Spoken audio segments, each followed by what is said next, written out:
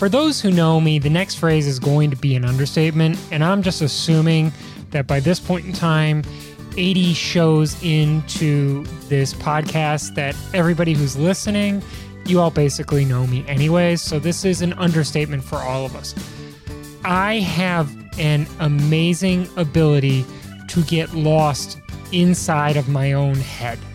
Here's a concrete example. I can leave my house in Washington, D.C., and ride my bike to the Dunkin' Donuts in Poolesville, Maryland, which the way that I do it is a little over 2 hours long, and I can have zero memory of any of that ride. I will be so deep in my own world that I will arrive almost as if teleported to the Dunkin' Donuts in Poolesville, Maryland for a cup of coffee, black, and a donut, hopefully with sprinkles on it, but maybe if I'm in a crunch, I'll go with the jelly-filled one, strawberry only. I've always wanted to have a superpower. When I was growing up, I was a huge comic book fan. Nomad and Wolverine were my favorites. That may tell you something about me. It may not. Who knows? But I always wanted to have a superpower. I realize now at the age of 42 years old that my superpower is the ability to overthink way, way, way too much. Here's also another weird fact, an example by way of things. The song Hallelujah by Jeff Buckley is 6 minutes and 53 seconds long. It is one of my absolute all-time favorite songs in the world, in the history of music, in the everything of everything. I love it. I've loved it since the first moment I heard it on the West Wing to today. I listened to Jeff Buckley's 6 minute and 53 second song, Hallelujah, on repeat on a red-eye flight from San Francisco International to Washington, D.C. Dulles Airport. That is a 5-hour and 0-minute flight. That is 44 times in a row that I listened to Jeff Buckley's Hallelujah, and I didn't get bored of it because I was so deep into that music and into the world that that music was generating that the time went by without my noticing it. My name is Rob Kelly. This is Criterium Nation, a show about life lived one corner at a time. The reason that I bring up my superhuman ability to overthink everything is because we've arrived at December. December is the official time of the year of our cycle around the sun.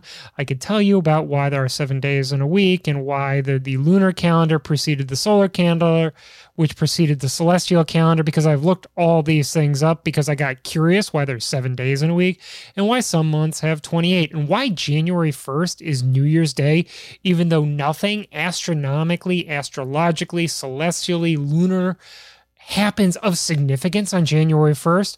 Spoiler alert, I'll get through all of it. There's no good reason for January 1st to be New Year's Day. It's a tax thing that somebody sometime long ago decided that this would be a good time to start the tax cycle again. Yes, the Roman god Janus, the two-faced god looking forwards and backwards. That's where we get the name from, but that has nothing to do with the fact that this is the first day of the year. The first day of the year used to be March 1st. If you're British and you collected taxes from the English government, that was your New Year's Day. Whatever, this is weird, but the fact is that December gives us an opportunity to take a look at what has happened in the year that has passed and project forward, forecast forward what will be happening next. But you cannot, as a historian, I cannot allow us to look at what will happen in 2022 without first stepping back to look at what has happened in 2021. And we have had an amazing year. We have had highs, we have had lows, we've had surprises, we've had things that have happened that we all knew were going to happen. We all suspected they were going to happen. We all talked about them happening, and then they happened, and they still surprised and shocked us because this was such an incredible year, especially after what happened in 2020 with a pandemic shortened or pandemic erased year, depending on where you live. So today, we have a retrospective, the first of two retrospective episodes, completing the full year cycle for us before we launch into the next season in the next year. We'll be talking about what happens next, what the future holds. Today's episode is with Adam Mills, the head coach of Source Endurance, and it's about those things that we learned that we should have learned if we were paying close attention to what was happening in the world around us, if we were paying close attention to what was happening in the racing that we were all so enthralled in. We've broken it down into 4 parts, 4 statements, and Adam, myself, and our intrepid senior men's correspondent, Alan Schroeder, are here to help you figure it all out, help you piece it together, and help it make sense so that you can do your own retrospection, your own insight into what has happened. Maybe you can overthink way too much on your next ride out to the Dunkin' Donuts in Poolesville, Maryland. We are a proud part of the Wide Angle Podium network of shows. WideAnglePodium.com, your home for all of the shows that are there. Go check out the Grodio, Nowhere Fast, Cyclocross Radio. Huge week for Cyclocross Radio coming forward with the Pan Am Games that just happened and the U.S. National Championships and Cantini. That's right, there's a G in there, but if you're from the suburbs, it's Cantini Park in Wheaton, Illinois, one of the suburbs of Chicago. We also have the Slow Ride podcast. It's great. They're doing the yeoman's work. This week, our show is brought to you. And this is going to be hard. This is going to be confusing. This is going to be something that people who know me well, like all of you, as we've ascertained before by this point in time, you know me very well. You know that I'm not like a really big virtual bike rider. I've never been somebody to, rock the trainer in the middle of the winter. I would always put way too much clothes on and go out even when it was below 20 degrees and the wind chill was near 0. That's Fahrenheit, not Celsius. We're not weak from Chicago. We have the capacity to power through the below 0 Celsius temperatures. But when I broke my hand this year, I went and bought myself a new trainer, a new smart trainer. I hooked it up and oh my God, the technology for smart trainers has improved so dramatically. And with the virtual racing and virtual riding platforms that are out there, I really, really started to enjoy it. And when I learned about the Echelon Race League, I've really, really started to enjoy that too. What is the Echelon Race League? It is a collaboration between Project Echelon, RGT, and a lot of the biggest and best in real life bike races here in the United States. There are races happening periodically during the course of December, January, February that are geared to bring attention to real life criteriums, real life road races here in the United States. They've had the first couple of races already, and Eric Hill from Project Echelon has posted about his results and about the power output on those races, and they really come close to mirroring the real-life version of the race just from the convenience of your pain cave, of your garage, of your bike room, or wherever it is that you happen to have your smart trainer set up. So go to echelonraceleague.com to find out more about what is happening in the Echelon Race League. Register today for community league events. Do whatever you need to do to find out. And you can go to YouTube and watch replays of the races. They are broadcast with Brad Soner, Lauren Hall. They do a really great job of recapping and providing you with information about the races. And it's just a really well done product. Hopefully we can translate that well done product into in real life races in the future. The league is also the first fully inclusive esports league offering paracycling events and avatars for athletes with disabilities. That's echelonraceleague.com. Go there, check it out. You will not be disappointed. So here we are. Retrospective episode number 1, getting way deep inside of my own head. Fortunately, I've got Adam Mills and Alan Schroeder here to help break it all down. And we're doing that right now.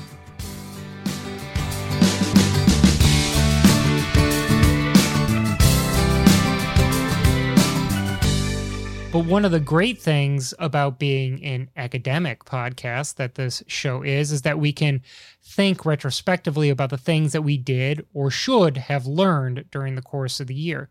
And so that's the entire premise today, is what did we or what should we have learned during the course of the year?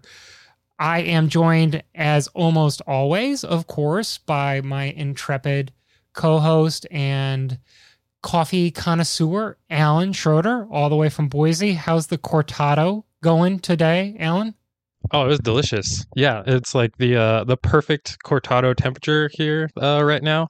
Warm, but not too warm. It's going good. Glad to be here. Glad to find out what I should have learned, because at this point, I feel like I learned nothing. Well, that's the beauty of retrospectives. We can always remind ourselves of the things that we learned back in June that we have subsequently forgotten and will need to relearn again in June of next year. Like it's really, really hot at Armed Forces Cycling Classic every year. The professor for today's show, our guru and intelligent and well-spoken individual, is Adam Mills, the president and head coach at Source Endurance, and also the road warrior, the RV road warrior. How's it going in San Diego, Adam? It's good. It's good to be back. So Wednesday at 1 p.m., I started driving home from Denton, Texas. And I was on my front door. I was in my house at 4 p.m.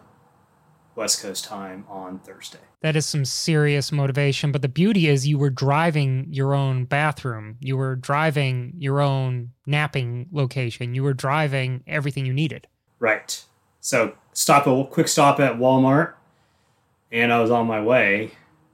And, you just pull over and sleep for a few hours in a safe spot, aka where there's a lot of people. And then you start driving again. So I'm really glad it's done. What we've done is we've broken down some of the lessons learned this year into larger, topic points. And each topic point he starts obviously with the ones that I think we're the most heated about, or the ones that we have individually or collectively spoken the most about, to some of the more esoteric ones that can be the topic of philosophical studies, with the premise that everything here is a thing that we should have learned. All of the topics are sentences or topic sentences or potentially theses if you are, using your academic hat. So the first thing that we should have learned this year, and this harkens back to something that Adam wrote about back in, I think, May or April, it's hard to beat a Southern California sprinter in a 60-minute crit. Adam, tell us what we're talking about here. There's a few different facets to discuss on that one, and I guess I'll kick this off with saying, Alan, you made a comment like you don't feel like you've learned much, but in reality, I bet if you step back and think about it, you learned a lot just by talking with different people about how races go. So give yourself a break, because you're actually one of the more studious people in the sport, and it always feels like you're not until you start talking with people that truly aren't. And then you come away from the conversation like, oh my God, that person really just doesn't get it.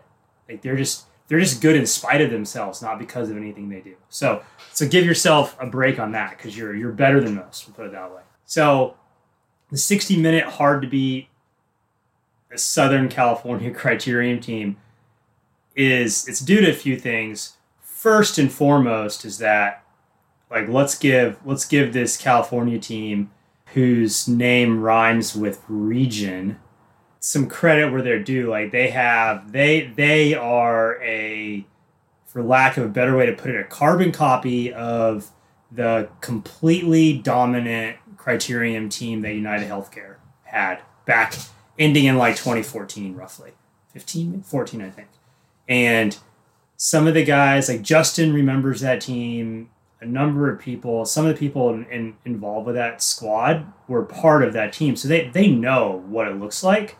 That team it's ran by some people that really know how to race bikes and that can teach everyone. And they have a very comprehensive, like, video film study sessions and they have the first-person cameras, which they can look at, especially when they sync them all, when they have their meetings. And they also have like some of the best horsepower. So, man, they're just really hard to beat. And when you get people that are really good and they play together really well, the sum of the parts is so much more than the individuals, right? And a really good case of that is I'm an NBA fan, so I didn't get to see the game, but I've been watching or listening to the breakdown because, again, I had 20 hours to drive, about the Phoenix Suns and Golden State Warriors matchup. And they were talking about some of the ways the Phoenix Suns were coordinating defense. And those 5 guys really play like there's 7 on the court. But if they weren't that coordinated, they play like there were 5, right? Same thing goes for the Legion team. So first off, they're really good. They're always going to be pretty much impossible not impossible. Everyone's beatable, but they're going to be hard to beat. Second, the 60-minute criterion, I don't think it's long enough at an elite level to really allow for like the different chess pieces to be moved into position and then to be acted upon. So it's kind of like there's not enough time to do like a beginning, a middle stanza, and an ending stanza, which really disappoints me, not because I don't think it would make Legion any more beatable, but it would make them win in a lot of different ways, which I think would be really fun to watch and even to comment on. Right now with 1 hour, I mean, it's pretty easy. Like I did a bunch of training with Sam Boardman over the winter, and I know that his threshold power is really big, and he can ride that for 40 to 50 minutes without any help. So that's pretty much puts you into 5 to go. And and he's only one guy in the team. Can we break it down to the physiology of it, to the kilojoules of it? Because this is, I know, a conversation that you and I have had about, in a elite level criterium, you're looking at 1,000 kilojoules per hour worth of effort. That's for the mediocre elite riders. And that you need to have a kilojoule output of a certain amount where you are going to start breaking down these men and women who are at the top end of the sport. Can you kind of fill us in on what that means? Usually a lot of elite athletes, men and women. I didn't even comment on the women Legion team because they're so dominant. I think Skylar has an on-podium percentage of over 95%. Like, what is that? She's definitely the best paid woman bike racer in the United States this year. If you think about her wins from Toad, everything that she's done this year, she's collected quite a bit of money. She's probably the best paid American domestic bike racer, man or woman. Yeah, but don't take away anything from Kendall. The two work together. I mean, they're amazing, and they're both world class, and they're fun to watch. And I knew Skylar when she was like 14 years old, racing with her sister Sam, who's coming back, which is going to be rad. And you see Skylar like dominating these women's races, and you're like, man, she's really good. How old is she? And people are like 14. It's like, what? So anyway, that's the women's side. So on the elite racing side for fatigue rates, like 1,000 to 1,500 kilojoules in a criterium is they're kind of inflection points. So at 1,000 kilojoules, probably half of an elite field is done racing. They don't know it yet, and if you ask them, are they done racing, they will tell you no. But when you look at power files, they don't have those like 3 jumps in a row of 1,100 watts anymore. Like bam, bam, bam, right? Or 3 corners in a row where they can do that. It's just not there anymore because they're too tired. At 1,500 kilojoules, so this is roughly the 75-minute mark for a rider like a Sam Boardman. Maybe 85 minutes even, because criteriums have a lot of coasting. But anyway, again, like 50% of the people who are left kind of hit that same wall, right? And Alan, you probably remember some of this just from your own racing, and like, oh, well, people are getting tired, so all of a sudden the leash gets a little longer, right? And then you can kind of break people up and make more race impacting efforts. And that's kind of how you anecdotally feel it is, everyone, I was in the box, or nothing was really opening up until about 75 minutes in. And then a lot of stuff happens, right? So anyway, you're looking at like anything after 1500 kilojoules at the high intensities of criteriums, like a lot of people fall apart pretty quick. So that's why I think they should be longer. But then you run into like other issues of, I personally think any criterium with a pro and then title should be minimum of 90 minutes. I think most of the guys in the pro field would agree with that as well, that 60 minutes definitely isn't quite long enough. But when you do get to that 90-minute to like 2-hour mark is when the races start getting really interesting. And almost, I want to say, even a little more dynamic, especially when you're dealing with a team like Legion. So here's the thing with Legion too, and Justin told me this, is if you think about the only races that they've lost definitively were Armed Forces and U.S. Pro Nationals, right? And both of those races were 90 minutes plus. So that said, they were 90 minutes, and it put more pressure on Legion. Maybe they're more beatable. It's like, in every sport, there's a counter and another counter, right? So that being said, you can't imagine that they don't know that and they wouldn't adjust, right? Because they're too good not to, and they're too smart. So, but it does provide more opportunity. It also provides opportunity to do things like put riders up the road and figure something else out, and it just creates like more options. But is that what people want to see? Is it not? I don't know. You brought up Armed Forces and you brought up Pro Crit Nationals. Those two events, 3 races, but 2 events, had something else in common in that it didn't matter what happened the day before, and it didn't matter what was going to happen the next day. These were standalone events where all that mattered is who won that day. We did this year have a National Criterium series like USA Crits, and I don't know what's going to happen next year, if there will be a PRT, if there will be a replacement for USA Crits or whatever it happens to be.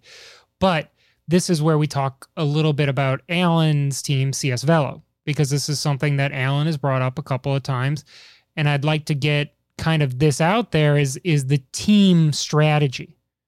And so, Alan, if I remember correctly, we were talking about Boise, or we were talking about Tulsa, or one of the earlier races, and you had indicated that CS Velo was racing for the team win in that competition, as opposed to the individual win in that competition. So you were trying to stack as many riders as you could for the 5th through 15th place, as opposed for 1 through 5. With Armed Forces, with Pro Crit Nationals, with the way that those races broke down, it didn't matter. Wildlife wanted to win Nationals. They took their shot. Project Echelon took their shot. Sam Bassetti and Eric Young from Elevate, they sure as heck took their shot at that race. And you could look at Connor Saley with Butcherbox in the first day of Armed Forces, did the same thing. Stephen Vogel did the exact same thing. They took shots where their teams didn't fear losing as much as they feared not winning, or vice versa. I'm not really sure which way I should be saying that. Do you think, Adam, that having a team competition in a race or in a race series as a separate and distinct competition is good? Is that the way that this racing should be done? The way that USA Crits was formatted this year, I think they did a shitty job with the team stuff. I think so. I like making analogies; it's kind of my jam. But the team competition in the Tour de France has been pretty damn good to watch the last few years.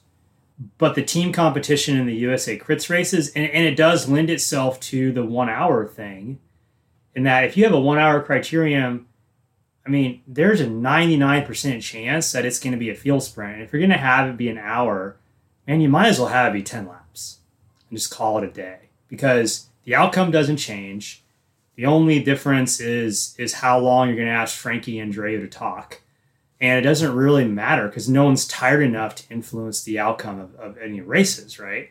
And then the team competition becomes how do you get points, and that you stack them in the finishing 20. So that's a valid strategy. But I think if the races were 90 minutes, it would present more opportunities to have team points be scored in other ways, which really matter a lot too, right? And the 60-minute thing just makes it too short for that to happen. It's like, if Legion's going to lead it out and finish 1, 2, and 3, like they're going to win the team competition just from that. I like the idea of having it because I think it could be really interesting to watch.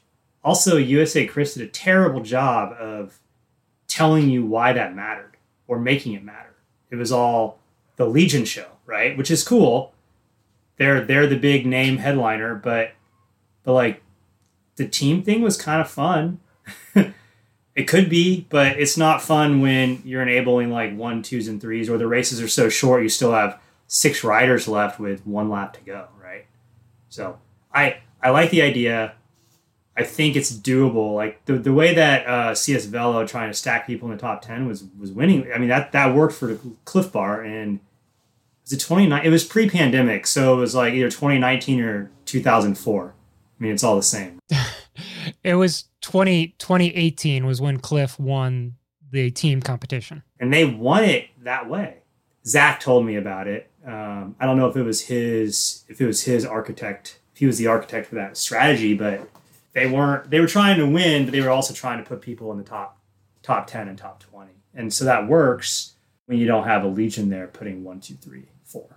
1, 2, 3, 5. But Alan, see, my question for you is, with CS Velo, you have Andrew Janot, who is a incredible bike racer. He's an incredible finisher, which is critical in a criterium that you have somebody who can not only withstand the 1500 kilojoules, but have come out of that with something at the end. I know that we've got bike racers in the United States who are they just don't fatigue. You know, Adam, you've talked about Alex Hohen. He never fatigues. Like, you know, 90 miles into a road race, he's still capable of putting out the same power that he could put out in the first 2 miles. Why, you know, Alan, why not commit to Andrew taking a shot? I would love to see him not just finish 4th, but finish 1, 2, or 3. Yeah, I mean, I wouldn't ever say that we were not giving him his shot to do it. I think maybe it was a lack of just like the power of the rest of us. I mean, you know, the idea of trying to go head to head with the Legion train or the Legion train and the Best Buddies train and the Butcher Box train is really, you know, what ends up getting in the way there. So at some point in the night, you know, you have to kind of accept the fact that we're not going to be able to put 5 guys on the front and give Andrew the perfect lead out. And to that point, if we're going to talk about Andrew specifically, he enjoys being more of a free floater than having all of us there. But again, like you said, just the same thing with the 60-minute crit, you know, you can easily have 4 or 5 teams that have 5 guys left, and you just don't have the room on the road for 5 different trains to all be doing the same thing. How old is Andrew? He's 30, 29. Racing age 30? I thought you were going to say he's like 21, and I was thinking, man, when I was 21, like, man, just brushing my teeth before I went to class was like high quality consistency right there. It's about as tough as my life got. So asking a 21-year-old to like battle these, you know, if you're battling like an Eric Marcotte and a Danny Summerhill and a Travis, and that's only one of the 3 teams that you mentioned, that's a big ask for a 21-year-old. Mm-hmm. So yeah, to Andrew's credit, like he has no fear to go up against those guys, but he really kind of ends up having to do a lot of it on his own. We'll definitely watch out for him during the race, and he got pretty unlucky a few times this year. So one of us would go back for him after he was put back into the race and kind of like guide him back through the peloton. It's a tough job. It's a tough ask to have somebody be there kind of on their own just weekend after weekend. Here's a statistic from this year, and we'll leave this as the kind of the finishing point for this topic. There were 14 men's D1 teams. Now, not every single USA Crits race was D1 only, but I went through and took a look at all of the races that happened this year within USA Crits. 14 D1 teams. Only 4 of those 14 teams put riders on the podium this year at any point in time. Are you counting the Legion and the Legion Amateur and the Legion? Well, I mean, it was USA Crits, so it was only 6 people. So I know Ama was the winner at Winston-Salem, but he's technically not on the UCI Legion team. He's on the developmental part of it, et cetera, et cetera. But the teams were Best Buddies, ButcherBox, Legion, and Automatic Racing. If you expand that to the wide angle podium, to the WAP, you add 4 additional teams into that for a grand total of half the peloton. And even then, Andrew was one of them with CS Velo. He finished 4th once. Amino Rip had a guest rider in Frank Travieso who finished 4th once. Man, how old is one Frank of the Cliff now? Bar. I think he's immortal. He was one of the Eternals. When I was like 24, Frank was a veteran rider then. I mean, he's got to have like an AARP membership. He gets the discount at Denny's. I love Frank. I think he's awesome. I love what he does racing wise. Like, he's so savvy and so like he feels the race on a level that's like academic and textbook to all of us, and he just feels it, right? Which is a different level of understanding. So Frank is awesome as a racer. I don't know him as a person at all. He's awesome as a racer. He will race until he's 723 years old. I have definitely seen him post-race, not afraid to have a glass of whiskey with Frank Cundiff and anybody who's willing to come to his table. So that makes him a good guy in my book. To finish out the list here, Good Guys Racing was the only other men's team to finish on the wide-angle podium with Cormac Daly at Winston-Salem. The women's was a little bit wider spread. There was more of a pool, but 6 of the women's teams had somebody on the podium, and then 1 additional team in ButcherBox there at the end in Winston-Salem had somebody on the wide angle podium. So it was a tight-knit group of people who found their way onto the podium. And this bleeds into topic number 2. The reason that I was able to find this data is because I went back and I watched the game film. I went back and looked at the data and statistics that came from it. And I know this is one of Adam's favorite topics, and it's a really terrible segue, but topic number 2, in order to become a better rider, you have to watch the game film. I'm gonna rant on this for a second. Go ahead and rant. We each have our beers here. Well, mine's empty because I'm thirsty. Oh. Might have to break for a second one. But if you go back and you will not go back, if you look at every professional team sport that you can watch on television plus more, all of them watch game film. So the guy that runs Momentous, formerly Amp Human, formerly Topical Edge, his name is Jeff Byers, and he played NFL football. And so him and I had a talk, and he told me about kind of how the week goes.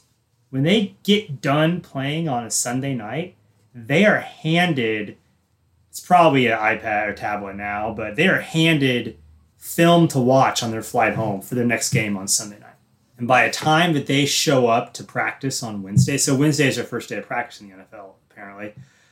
And I might get this wrong, I'm not sure. But by the time that he shows up to practice, their first walkthrough on Wednesday, he has watched 20 hours of game film for that next team. 20 hours on Sunday, Monday, Tuesday, Wednesday morning. 5 hours a day. How many bike racers have watched 20 hours of race film cumulative in their career? That is a small number. Not many. The ones that do are the ones that win. Like, I'm pretty sure Bora Hansgrohe and Sagan was winning field sprints. They were watching game film. I'm pretty sure De Kooning watches race film. I know Legion does, and I've heard them break down races that almost went sideways, and there's a reason that you don't see mistakes because they talk about stuff and they watch film. And even like, I've given Rob shit about this, but Rob, next year on your podcast, every one of your guests, you need to tell them to rewatch the broadcast on their races before you will talk to them about it. Because some of your guests or some of your people on there, when they talk about how the race went for them, they're just flat wrong in some of the stuff, like talking about, well, this break had these people in it, and that is not accurate, and you would know that if you watch the replay. You have like these elite riders that are supposed to be the top of the echelon, and they're just not aware of what's going on in the races. Now, if it's first person, that's understandable, but this is like days later and they can watch the race film and see it. And you can learn a lot. You learn a lot when your heart rate's not like 180 beats a minute as you're racing through the roads, like worried about this crack or that manhole cover, or like if this person's going to come over on you. If you can just watch it from your office chair, like on a big screen, you know, having a latte, like that's way easier way to learn about bike racing. So I would say that watch the race film. There's no way it can be bad for you. Yeah, I would say that's pretty spot on, honestly.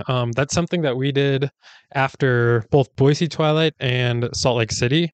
And for me personally, you know, when you're in the middle of the race and everything's happening, you like think you have an understanding of how things unfolded. So you go into watching the replay of it being like, okay, this is what happened here. And then you see like, oh, something like not completely different, but like that isn't what happened at all. And it just kind of like allows you to reevaluate like how you're perceiving things in the race and like definitely learn from it and see what you're doing wrong. And yeah, that proved to be like really helpful for us moving forward from Salt Lake. And what race did you do it in? Boise and Salt Lake? Yeah, Boise in the first day of Salt Lake. Mm-hmm. So like halfway through the season. Imagine if you would have done that from the beginning. Yeah. Mm-hmm. Right? You guys would have made those incremental improvements the whole year up to that point. And it might have made a difference. I don't know that for sure. You can never know what might have happened, right? But it's awesome that the team was able to figure out how beneficial it was, because it's very possible you might be the second team to figure that out. Yeah, right. Right? So that puts you like half a season ahead of everybody else, right? And I would say that if Best Buddies watched race film, it was very little, and it was only for the race that like Danny Summerhill jumped the lead out train, right? Or maybe Danny is just like so experienced he knew it was possible. But those guys, I thought that was a team that would be able to give Legion a run for their money, and they really kind of fizzled, and that bummed me out because those guys are so good, and I expected to see so much more from them. Well, and yeah, and you know, CS Fellow, we're a team of, you know, self-proclaimed stage racers who last year were trying to figure out how to be successful in crits. So the best way to do that was to go back and watch film from the races and yeah, again, learn from our mistakes. So like if you're someone who wants to be successful in crits and you're like coming up through the ranks, like you're saying, that's probably one of the best things you can do, obviously outside of training, is watch, see what Legion does, see what other people are doing and why they're not succeeding, I guess. Well, and even on a master's level, so I race for Monster Racing, formerly Monster Media, and I think I'm like the only guy in the team without national championship stripes on my arms, which is pretty awesome. And we were at Tulsa and we couldn't beat Chad Cagle. Like Chad was amazing. There's worse guys to lose to than Chad Cagle, but every day after the races at dinner, everyone's got their phones out and we're watching the replays, like trying to figure out like when, like where in this race is Chad beatable and how can we take advantage of that? And we never got dialed in. I bet with like 3 or 4 more races, we would have been able to do it. But ultimately, like Chad's a great rider, and his teammate Matt Ankney is super savvy, and together they're 2 of the most experienced riders in the country. But we're all watching film trying to figure it out, and it never was possible, but it was still fun. and these are guys with national championship stripes on their arms, right? So it never.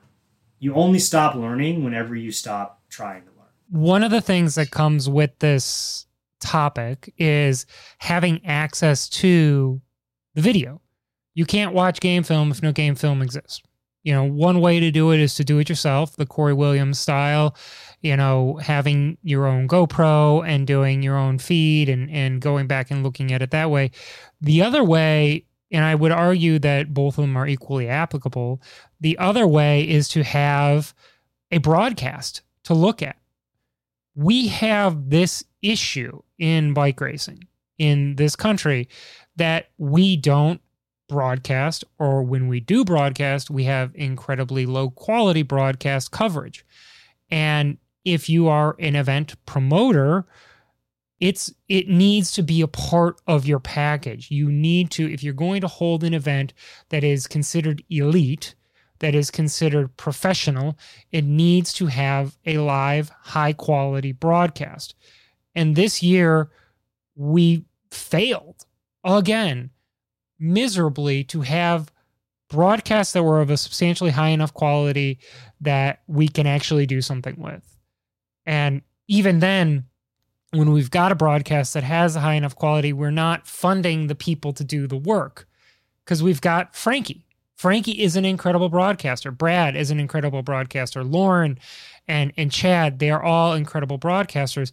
But with the exception of maybe the Criterium Professional Championship, it was always one person doing the talking.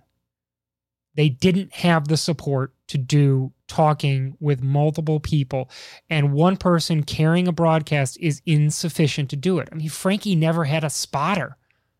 We, the Wide Angle Podium, are sitting there feeding Frankie at his Twitter account with information as the race is going on about who's doing what, where they are. He'll mention something about Skylar Schneider, and we'll say, well, don't forget this fact about her 3 or 4 days ago at a different race. And you need to have that level of professionalism, and it's just not there yet. I know it costs money to hire multiple people to do the job, but like you look at Reggie Miller and TNT, they're not covering basketball with just one person. There's 2 people on the sideline and a third person, at least a third person, doing courtside coverage. You go to a larger ball sport like football, and there's going to be reporters all over the field. Why are we not investing in that infrastructure, Adam? I mean, that's a money issue. I don't know how to fix that. I think you definitely need more than one person for the simple fact that, like, how hard is it to talk that long? Like asking Frankie to talk like at Tulsa Tough about every race all day long, like that. That's horrible. And he does a good job, but then I'm thinking when he has what I would call misses in the elite race, where he's just missing stuff in the women's and the men's race. By the time he gets to that race, he's so tired because he's sitting in the damn sun in Tulsa, Oklahoma, where it was approximately 400 degrees. I mean, you just get tired and your brain doesn't think, oh, this is whoever, like what happens when they're up the road in the women's race even, which he's not as tired for the women's race as the men's because the men go last. Like, and that's a big ask. I agree. He needs help. And then you have Dave Toll there at the live doing it in person there.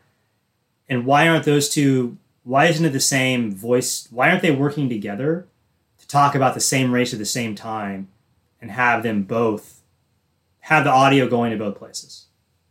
That's a technical question. I don't have an answer for that. I would say that Dave Toll and Frankie Andreu talking about the same race together would be pretty cool. Frankie was a director. He was a good director for a long time on some successful teams, and he's raced at a high level. Like, he understands bike racing. But when he's so busy trying to do other stuff as an announcer, I don't think he gets the opportunity to talk about, like, what are the implications of these 3 people being up the road? How will that affect the next 10 minutes of the race? And he knows that. But he doesn't get a chance to talk about it because he's too busy trying to do everything else. And that's not fair to him. You know, Dave Toll is an awesome announcer. I've known him forever. And it's the same thing. It's just a lot, just a big ask. And as riders, I think you take it for granted. When I was racing full time, I always took the announcers for granted. But then you get in a race with a crappy announcer and you're like, who's up the road? What's the time? When are the preems coming? You know, and a good announcer will tell you that. And Alan's been in the races where, I mean, Alan, you know, the announcer can change the race if they're good, if they know what they're doing. Oh, yeah, for sure. In terms of like getting the audience that's there at the race, like very hyped up, they're a necessity for sure. Because most of the people who are at a race don't, you know, have a great understanding of what's going on. They see us riding around in circles pretty quickly, but like the idea of a preem doesn't really mean anything, especially a points preem. Like that probably goes over most of their heads. But yeah, if you have an announcer there who can, you know, feed them that information and build the excitement around the entirety of the race versus just the last 5 laps, like that's just going to benefit everybody. And I also wonder if, like, you know, we don't have that many cycling media outlets at this point, but, you know, we do at this or at least for this last season, have like flow bikes. GCN was doing some cyclocross stuff this year, and then also having USA Crits doing their own sort of media coverage. Like, I wonder if that's kind of spreading our limited resources like a little too thin. It would be interesting to have seen what we could have done if like Flow Bikes was the one in charge of broadcasting our crits this year, because they already have like all of the gear. They could have announcers. A lot of the technical issues that we ran into, maybe they could have had already sorted out, and that would have, you know, perhaps made watching crits online a bit more accessible. Michael Sheehan, are you listening? Can you help us make that happen? Yeah. Okay, so on to topic number 3 here, which I think is kind of the most fun of the topics that we could be covering today, because it's kind of the most free-flowing or free-formed one. We can't just focus on one type of racing for the sport of bike racing to prosper. Gravel, criterium racing, cross, mountain bike, road, as the tides rise, all the types of racing rise with it. Adam, you know, Alan is a cross racer on top of being a gravel racer from time to time. I think he even plays with a mountain bike. I have tried doing cross and broken my hand, and hopefully we'll do it again someday. I'm coming to the Belgian Waffle Ride Survival Camp to learn how to do gravel. Why is this a fact? Why do we need all of these sports?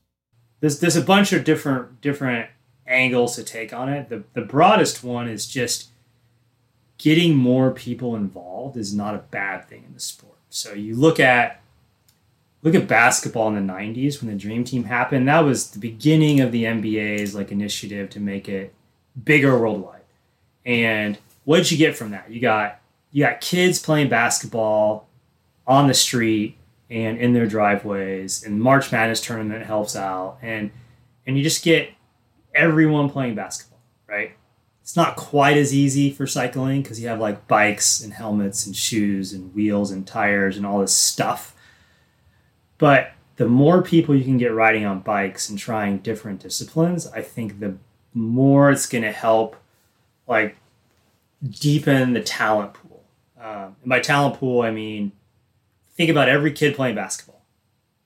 And of that, I don't know these numbers. I'm making these up, but I know the numbers are pretty abysmal for an individual. So like say 10 out of 1,000 kids that play basketball get to play, well, say 20 out of 1,000 get to play in high school. 10 out of 1,000 of those get to play in college. And then 10 out of 1,000 of those get to play in the NBA. So run the numbers, and the chances of a 12-year-old picking up a basketball because he watched a Dream Team playing in the NBA is virtually zero. But without those millions of kids playing basketball, we don't have a talent pool deep enough to find someone like Steph Curry, who, if you guys watch basketball, that guy is like, I mean, we're going to go watch the Warriors and Lakers play this spring. Because it's LeBron James and Steph Curry, two people that may never happen again in the NBA. But that's only possible because of the talent pool is super, super deep and broad, right? And I think having gravel and mountain biking and all these different disciplines and asking athletes to do them all, one, it deepens the talent pool because people try different stuff and decide to do different things. Two, you get a racer like you, Alan, who does a lot of different disciplines, and it just makes you a better bike racer. How many guys that are good at cross aren't good in criteriums? It's not a very long list. If you ask how many criterium racers are good at cross, it's also not a very long list. But if you're saying how many people are good mountain bike racers and good cross racers and good criterium racers, like, you can probably name them all. And that's really cool when someone's that skilled. And I wish it would have happened earlier, because at that point you just get great athletes. And I think the sport needs that, and we need more like role models where you look forward to these like head-to-heads and how things are going to play out, and just generally like more entertaining and more fun to watch too. Because I got to imagine, you look at Colin Strickland, incredible gravel racer. He's a good cross racer when he wants to be. Well, like he shows up at Riverside Park at Crybaby Hill on the last day of Tulsa and opens that race up completely. Had he have been there earlier in the week, it could have been a different experience, but he was still only one person. You've got Gage Hecht from A. Volo, the national national cyclocross champion, and an incredible road racer overall. You've got somebody like Kerry Werner, who is the Pan Am cyclocross champion and in the line, hopefully, to become the national champion in the United States for cross, who is finishing top 10 every single day at Intelligentsia. And then you get somebody like Scott McGill, who is just good at everything. He's just phenomenal. He is up there in the crit championship. He's, getting top 3, 4, 5 this year in cyclocross races, even though he was riding on road shoes. Like Peter Stetina. Peter Stetina is probably a really great everything when it comes to bikes. You have to be a good athlete to be elite in any of these, which means you can be good in a lot of them too. Don't forget about Alan. Alan's got a pretty good resume across different disciplines too. So yeah, it's not so bad. But yeah, it's just interesting to me thinking about, you talking about the talent pool depth, where it's almost cycling can be like less specific than other pro sports, where you have people like coming over from soccer or ski jumping or just like other random sports and being really, really successful within cycling. But you don't see that. Like you don't ever have an NBA player who was like, I don't know, a rower first and then made it in the NBA and is super successful. I don't know, being able to draw people in from outside of cycling into whatever discipline it is, if it's gravel or road or cross, typically leads to them discovering that there are more disciplines to do. And then you just have like this lifelong cyclist who does everything. And I think that's really cool and something that is unique to cycling that other sports don't have. Yeah. And we can't limit this just to the men's side either. Obviously, it's critical to point out that there's a lot of phenomenal female athletes who do this as well, probably more so than men, because you've got somebody like Maggie Coles-Lister, who is a great road racer and then also a phenomenal track racer. You get somebody like Starla Tedegran, who is the former USA Crits champion, who is also a phenomenal mountain biker. Or Whitney Allison, who's just good at everything she touches when it's a bike. I have a Whitney story. Can I tell it? Go ahead. We love Whitney stories because she searches for the limelight. So yeah, she does not at all. Actually, I have 2 of Whitney's women's pro world tour numbers right there. I coached her for a few years until she left the women's pro road scene, but Belgian Waffle Ride in Cedar City, which Whitney won. They start like 10 minutes behind the men. So I'm climbing the last big climb of the day, and the women's announcer moto rolls up next to me, and I know everyone in the car, and the guy driving is like, "Hey, Whitney's like 2 minutes behind you," and Whitney is faster up that hill than me, and I'm like, "That's cool," and I'm thinking, okay, so she's probably gonna catch me. But the only reason that bummed me out is because of the helping out people that like men and women, then I would absolutely have to stop and let her get it clear to me before I could keep riding. I didn't want to do that. So I was motivated to keep going harder. But I'm also going up this hard climb, and Whitney's faster than me on it by like 3 minutes faster. So I started asking more about the race, and in the meantime, I'm getting a sticky bottle from the vehicle. So for probably 5 minutes, I'm hanging on to this water bottle that the guy driving's got the other hand on. And that's what enabled me to get to the top of the hill and not get caught by Whitney. And that's why I had finished, like, by the clock, I was 9.5 minutes behind her. But in real life, I was like 30 seconds in front of her mate. So thanks to that sticky bottle. That's the only reason. Otherwise, she would have caught me. She would have cheered me on. I would have said, "Good luck, Whitney. I'm going to stop so that we're not together, so that no one talks about anything." And then it would have been fine and whatever. But that's my Whitney story. She's awesome. So all it took was a motor is what you're saying? All it took was a quad with the guy in it with the water bottle who was willing to drag me up that. We didn't go any faster. I just didn't have to pedal, which saved me. Speaking of teamwork, that brings us to the last topic we'll cover today, which is crit racing is a full team sport. The best teams are the ones that typically win the most races.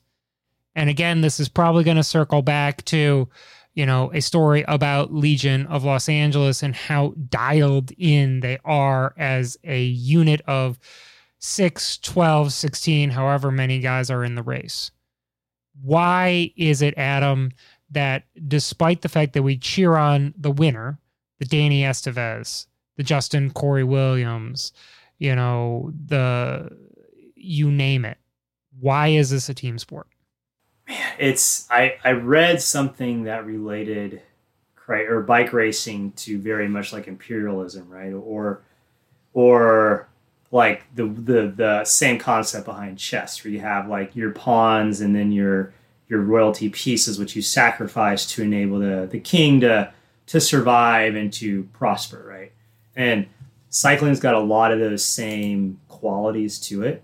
I know. So Sam has the hair on the Legion team, and Sam's probably one of the best people that I've ever met in my life. He's such a good person that when I'm around him and he tells me stories and stuff, I legitimately feel like I'm not qualified to be there, because I feel like I need to up my game at a personal level to be on the same level as Sam. So, but Sam is an integral part of the success of that team, and no one ever talks about the way he influences the race, right? Alec Cowan is an integral part of that team, and those guys are crazy fast. But no one knows that because Sam usually gets a DNF because he burns off with 3 to go or 2 to go, and then he wants to watch the finish. So if you look in some of those photos, you'll probably see Sam cheering for his teammates from behind the barriers, which is cool. Without Sam, like, some of those wins don't happen. And same with you guys, Alan. Like, if you're trying to deliver, if Andrew's trying to get to the finish line, like, without someone burning a really big match to make sure that he doesn't have to push wind inside of 3 to go, like, he's 25th versus 10th, right? And that's a big, big deal. That's part of the beauty of cycling, because you also, just like any team sport, you need role players and finishers, right? Like, what was that team? It was Carmelo Anthony when he was younger. Someone took a shot with like 3 seconds to go in the game and they missed. And there was a quote from him, I think it was Melo, who said, like, bro, why you don't shoot that? I'm paid to take that shot. So that's his job, to shoot that. So like that's Andrew's job, is to finish. Like, that's not your job, Alan, to finish. So don't try and like meet those expectations. Meet the expectations of put them in a position to do it. So Legion's got some great finishers. They have some fantastic role players that they like that role. They're comfortable with that role, and they play to that role really well. And I think you need all of it, and you need all of it at a high quality. And without all of it, you don't have a great team. You have a good team, which 3 years ago would have been enough to be super successful. It's not right now. To his credit, Sam did podium twice this year, chasing the Wild Boar road racing criterium down in southwestern Virginia. He won the crit, got second place in the road race. But when you do look at his results, there's a lot of 67th, 24th, 81st.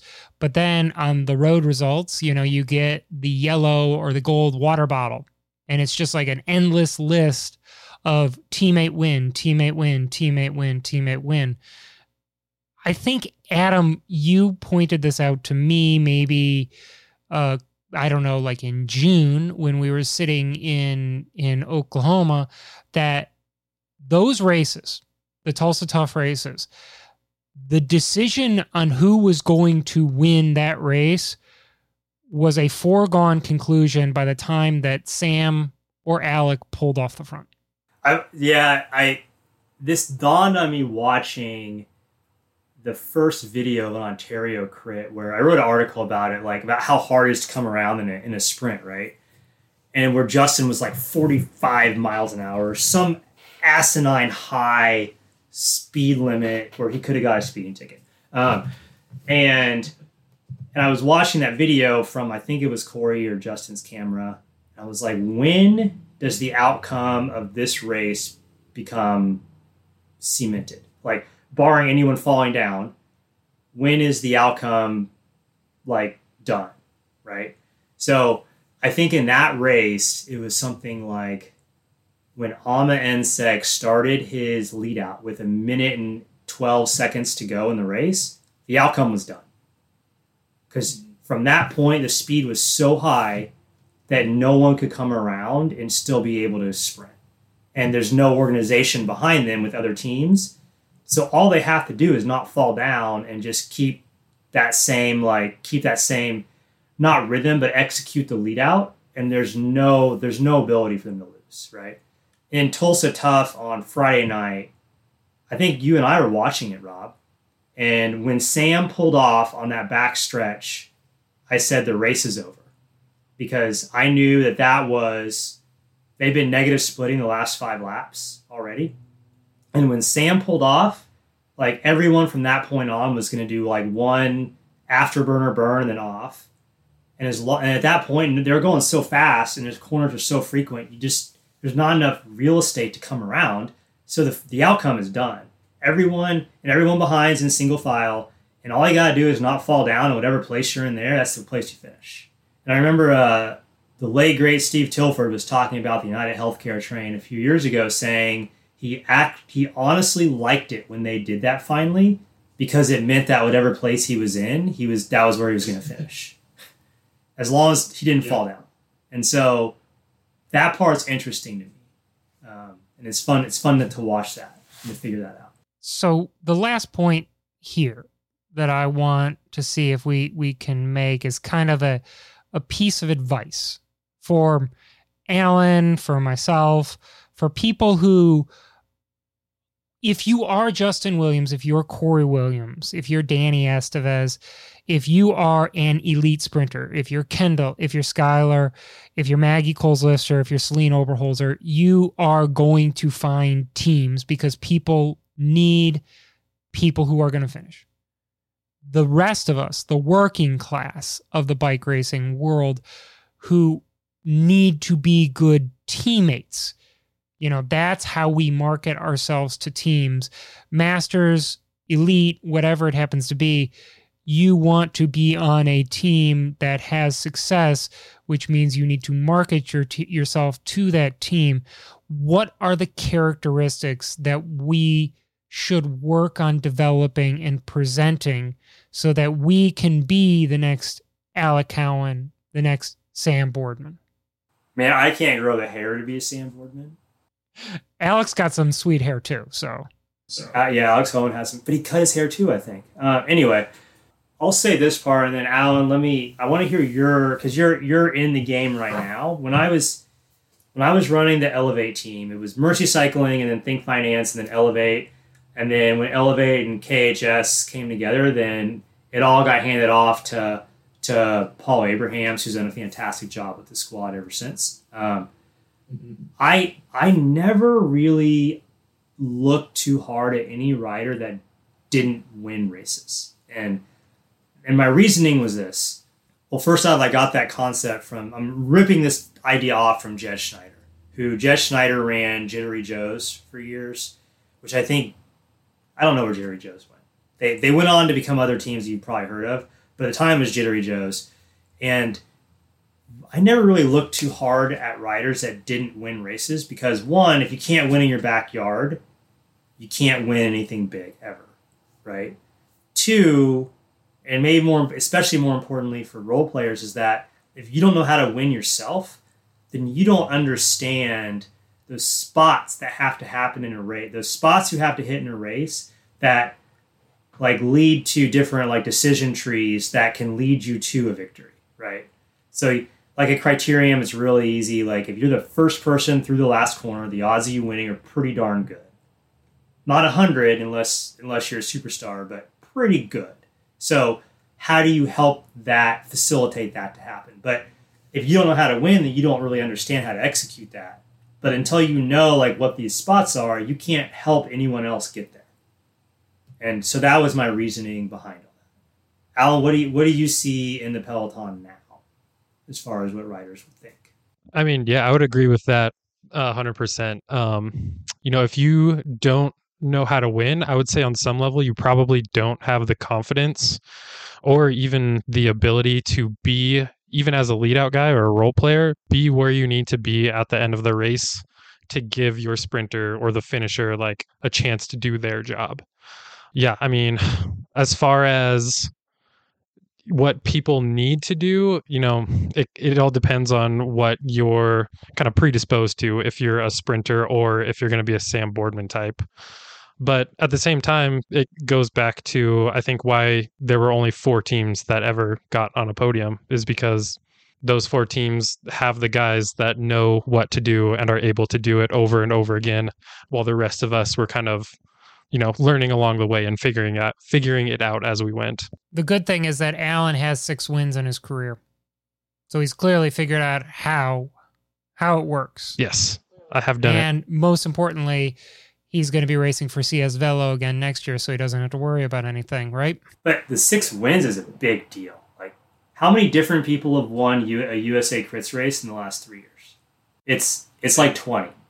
It's not many. And I had a client that he was bummed about his cross season because he didn't feel like he was very good that year. And I was like, hold on, like, you won 2 races. How many cross racers win a race? Nonetheless, 2 years, two races in the same year, like, that's a big deal. Don't undersell yourself on that, because winning is hard. Yeah, it is. I mean, even coming from racing like UCI races, when I come back to Boise, like, a win's a win, man. It feels good, even if it's maybe a smaller scale than like the biggest race you've done that year. And to be able to put it together on the day, like, should be something you should appreciate for sure. And like a state championships, there's always someone at state championships that comes out of the woodwork who will like nuke the peloton given the opportunity. But they race twice a year. No one knows their name either. So it's just always hard to win. Always. You're never given a win.